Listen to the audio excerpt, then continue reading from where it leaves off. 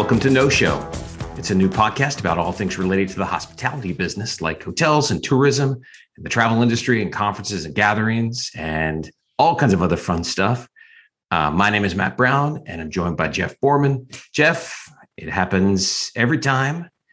That feeling of resignation and frustration when you're checking in or out of a hotel, and there's this laundry list of fees below the price you had stuck in your head when you booked the hotel in the first place. And this has become a very common experience now when you book a room that you think you're getting for like $160. And then you look at the white sheet that's either snuck under your door or delivered to you over the desk when you're signing in. And that $160 is now morphed into $196. And the fee descriptions are either totally nebulous, I have zero idea what's going on with them, or insultingly presumptuous. Gym fee, I don't want to use the gym. Pool fee, it's March in Boston, I don't need to go to the pool. I am talking, of course, about resort fees, destination fees, all the fees that it feels like have come in like mold, like vines on our bills over the last 10 years, particularly. I know they've been there for longer, but the last 5 to 10 years, we've seen those. I feel like we've seen those risen very sharply. And I think collectively, we can't quite get the taste out of our mouths that we're paying for stuff we either don't need or it used to be free. And I think, let's be honest, the general idea about, resort fees is that they're just a way for hotels to make an extra $30 off of everybody without having to do anything. And because of that, the mystery word used in media and TripAdvisor and other review sites to describe these fees has become deceptive. These are deceptive fees to trick us. So my opening screed done. Jeff, first things first, what are resort fees? You cut to the core. You mentioned other fees, and I think you're right that when you talk about destination fees that nobody really knows, those things, most of the examples you gave in your intro, those are out of a hotel's control. That's the local city ordinance turning the hotel into its tax collector. Why raise money from my local population when I could just assess a fee on all the people who stay in a hotel, and then they demand that hotels go collect that money? I think most of the examples that you see on your bill like that are sadly for the perception of the hotel, but they're out of the hotel's hands. Resort fee, and particularly the D word, deceptive. Sadly, I have to admit, those are 100% right in control. Hotels choose to do that or they don't. And it's not a very simple choice. It's not like there's, one person out there who makes those decisions. It's a web of people. And I think that's why it makes it so convoluted and hard to understand. But I have a similar experience in resort fees. When I was celebrating an anniversary to Hawaii, this is 10, 15 years ago, we booked a hotel on an employee rate, which was about $99 a night. We arrived in Hawaii expecting to spend about $800 on our hotels for the week. And we had a $100 resort fee that we were introduced to upon arrival. And at that point in my life, $800 was a couple car payments. And it was a really big deal. And my choice at that point was I could either cause a scene, which would risk my job, because this is a company, a hotel that my company owned, or I could just walk away bitter. And I walked away bitter. And as the person in charge of pricing for so many years, I personally advocated for eliminating hidden fees for decades. Revenue managers with integrity doesn't seem like the pairing that you always hear about. But I don't know a revenue manager out there, to be honest with you, who would not rather get rid of the fee and price openly and honestly on the open market, right? If it's going to be $200, say so. And the rest of the market will catch up and everybody's happy again. Everybody makes money again, but it's just not that simple. A few years ago, Leeny Oberg, who's Marriott's CFO, she was at the Skift Global Forum. This is 2019 and the before time. And she, I think was directly asked about this. And I think said something like, I know Skift had it in an article from that time, and a lot of other news outlets kind of picked it up because, resort fees are red meat and clickbait when it comes to hotel and travel media. And she said something along the lines of that, resort fees tend to be a hot topic.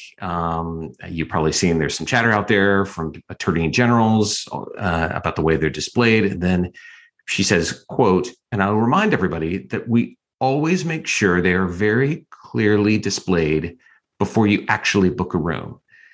And I think that caught people's eye because the perception, or at least the feeling, is that it does not feel very obvious at any point in the process until you get to the point where you have to put your card down.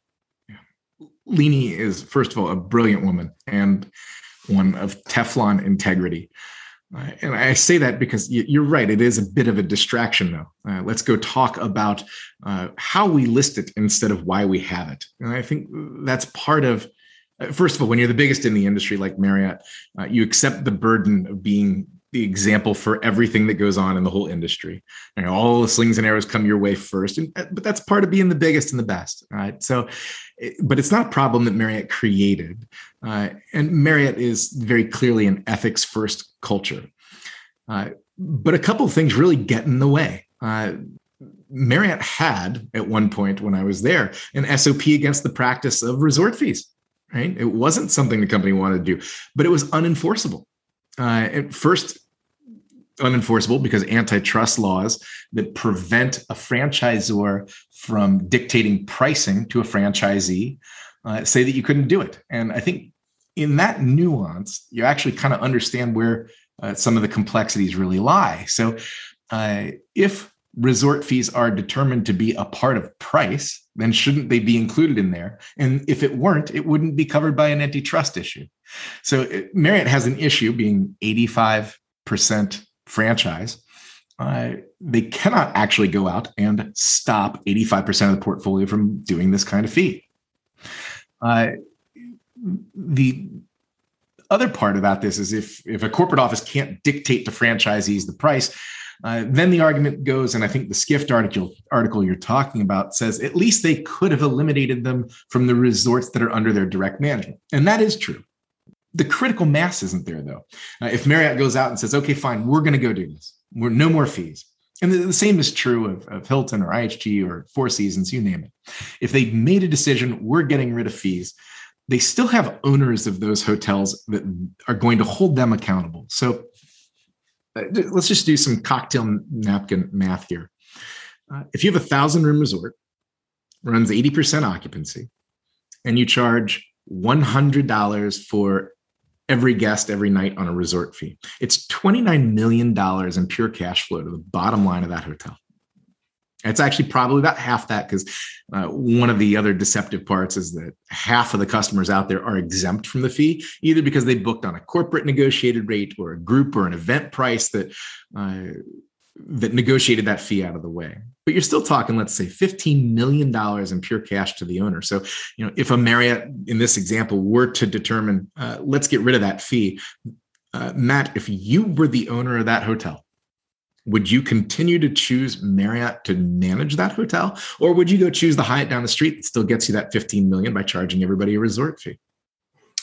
I mean, in theory, yeah, sure. Bring it all down, man. Make the change. I'm making the change I want to see. Let's do it. And then, as always in these circumstances, as in every industry, that's when shareholders and unions and the employees' families and the property leaseholder and the bank and just inertia, like the inertia of the industry, I think, would get involved and change your frame of reference and stop it dead. It's like, of course, you're not going to do that. You're going to go along with what the rest of the pack is going to do, as all these industries, major industries do. And that kind of it reminds me a little bit. It feels very much how like airlines have handled pricing over the last 20 years, and particularly since deregulation over the last 40 years. Airline execs will tell you at every conference where there's a panel about this, they will tell you that the vast majority of domestic travelers, especially, will always choose the lower price when they're doing an online search. Always. Doesn't matter. If they will all make an agreement to kind of price everything a little bit higher. and throw a lot of services in there. And the one who breaks and doesn't include bags or any kind of other fee in there, that will always be the fee that's chosen. And they choose them, right now you'll choose the cheapest fee, and then you'll add on seating and boarding and all that stuff in a moment of weakness later when you're tired and you don't want to deal with it. You don't want to be in the middle seat and all that kind of stuff. Our eyes and credit cards seem like they're always sort of drawn to that shiny yield, even though we know there's something compromised about it. So, here's a $200 fare to Seattle, but no bags, and you have to sit in the back in one of our new economy half seats. It's like, great, sure, I'll do it, because I feel like I'm getting a deal. So I feel like with hotels, it's a similar kind of thing, particularly in the online search era, the Expedia era, where they're always going to want to come in at a lower price, then sneak in what feels like hidden charges once you're on the ground, and they'll just figure you'll put up with it. On one hand, operating costs go up, and I get that, and that's what operating costs do. They go up, they don't go down. And there are plenty of people who can take advantage of all these amenities a hotel actually has to offer, and the money's not that big of a deal, and blah, blah, blah. It's just the price of doing business. But it does feel insurmountable. I know it's gone from being, here's an $8 charge on your bill to here's this thing that is now maybe a fifth more than what you thought the total price is going to be. And I think a lot of people wonder, is there anything we can do about this? It just feels that it's Terminator, inevitable part of our travel lives. And even though I absolutely believe that consumer revolt against these kinds of things can work, and people can vote with their wallets, I think when the whole industry is united, change can be pretty slow. And I'm looking at you, phone companies. I mean, just look at all the other kind of major, telecoms and phone companies and everybody else who's been on kind of this fee march, over the last 2 decades. And it just seems like there's nothing you can do against it, because you want to watch whatever you want to watch, the Game of Thrones spinoff. You want to watch Dexter on Showtime, whatever your preferred thing is going to be. I'm wondering, is there any hope? Oh, Laura, I can't believe I'm saying this. Is there any hope that like an industry body or a government agency could step in on this? Yeah. So I think there would have to be a government body or an industry body that takes over the conversation. But to your airline example, a couple of major differences to think through, because I think most of the consumer world thinks of the travel industry. You got airlines, you got hotels, and they do the same kind of stuff in the same way. And it really couldn't be more different. First, airlines, there are really, at least domestically, there are only 4 players, right? United, American, Delta, and Southwest. And what you see in that industry is when one of them creates a brand new cool fee, the others will mirror that within days, right? So I don't remember who created the baggage fee, but let's say it was United. I kind of think it was, but if it was United, they came out with it on a Monday, and by Tuesday, Delta and American were following, right? You don't have that. And you don't have that in the hotel industry, again, in part because even the top 4 chains only make up a third of the total marketplace. Half the hotels in the US are still independent hotels. So you don't have that mass where one can simply follow the other one, and then the whole consumer choice thing has gone, right, within days. You don't have that in the hotel industry. The other part is that airlines own the planes. So when an airline makes a decision, we're going to put $25 on every bag that goes on our planes.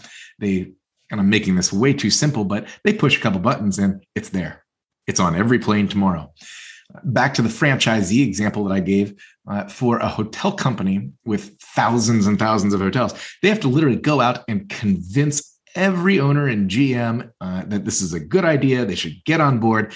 The politicking that goes beyond that, the hand-holding, the execution, and the time it takes. And I want to do $20 on my bag fee. I want to do $50 on my bag. Like, all of a sudden, you've got 10,000 interested parties in this decision. In theory, the airlines have about 3. So it doesn't really, the ability to levy a big fee or a big tax like that doesn't translate from one industry to the next, which kind of gets to the question, is there an industry body or a government agency in this step? Because it's so fragmented, I kind of think you have to have some coordination. Now, would it be an industry body? Frankly, I don't think so. And I say that because even within the hotel community, there's too much disagreement about whether or not you keep or get rid of that kind of fee. I think it's probably going to have to be government standing up for consumer protection issues. And I think, again, that's where you teed it up with the word deceptive. I think that's where attorneys general, at least articles I've been reading for years and years, that's the word they really hang on, because it's where consumer protection can come in and they got some teeth to it. Within the industry, though, you still have the owners pulling the strings. So in the example I gave you of if you owned that resort in Hawaii and your choice was to have this management company make you $15 million or that management company say, no, we're going to give that away. Hotel companies basically have two guns at their head simultaneously. You got one from the owner saying, you better go get me that cash. And the other one at the other temple is the customer who's saying, this is crazy. We don't approve. We don't like it. And so the brand manager really needs to walk that tightrope. If there were a legal ruling that it was deceptive, quite honestly, I think the brands would like that. Now, I'm out on a limb here, but I did once endorse that kind of strategy. Hey, Jeff, our attorney's going to be down meeting with the attorney general on this issue. Are there any good reasons we should supply to our legal team that go defend this as a good practice, justify this practice? My answer was no, we should send the attorneys in and hope they fail. The best thing we could get out of this is that there is governance that says, no, take it away, stop upsetting your customers. And then a hotel company could turn to its owner community and say, sorry, it's the law. We don't have a choice. I think until you have somebody really forcefully insisting that these kind of fees are deceptive, I don't see any way that the hotel companies themselves get themselves out of that pickle by choosing owners over customers. I think there's a possibility, and you've seen this with the Vegas parking fee fiasco over the last few years, that parking always used to be free at Vegas hotels. And as operating costs went up, the hotels, especially along the Strip and downtown, started to charge $5, $10, sometimes more, depending on how long you were going to stay. And it was this affront to not just to locals, but to regular tourists who've been going there for years. It's like this is part of my secret compact with this town, is that I come here and I spend money on a room, I spend money on shows and your food, and I lose all my money at the table, but I do not pay for parking. This is America. I do not have to pay for parking in the middle of the West. And the hotels have kind of hung tough on that. But I do feel like some of the hotels that are trying to compete for those Strip dollars and downtown dollars are making a marketing play out of it. Like, we don't have parking fees, and some of them are getting out in front of this and saying no resort fees. And I'm starting to see that a little bit more as an ad for companies that are kind of on the outside of whatever the core market that they're trying to kind of penetrate, that they're leading with that as a thing to kind of get customers. And I don't want you to have to betray any code or oath that you may have given, but let's say that I am walking into a hotel in Boston or Chicago and I don't want to pay my resort fee. Do I have any recourse as Joe hotel guy walking in the front door? Do I have any kind of thing that I can trot out there and say, I'd prefer not to pay this?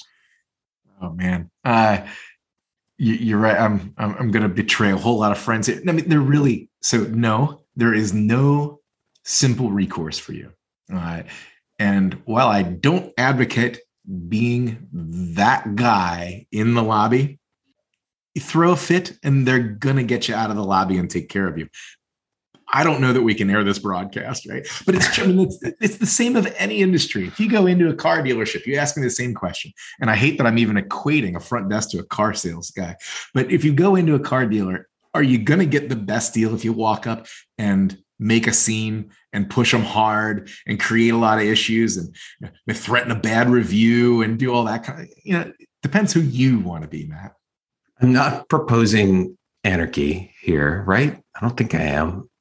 I just I feel like maybe it gets back to the just rewarding the places that don't do it.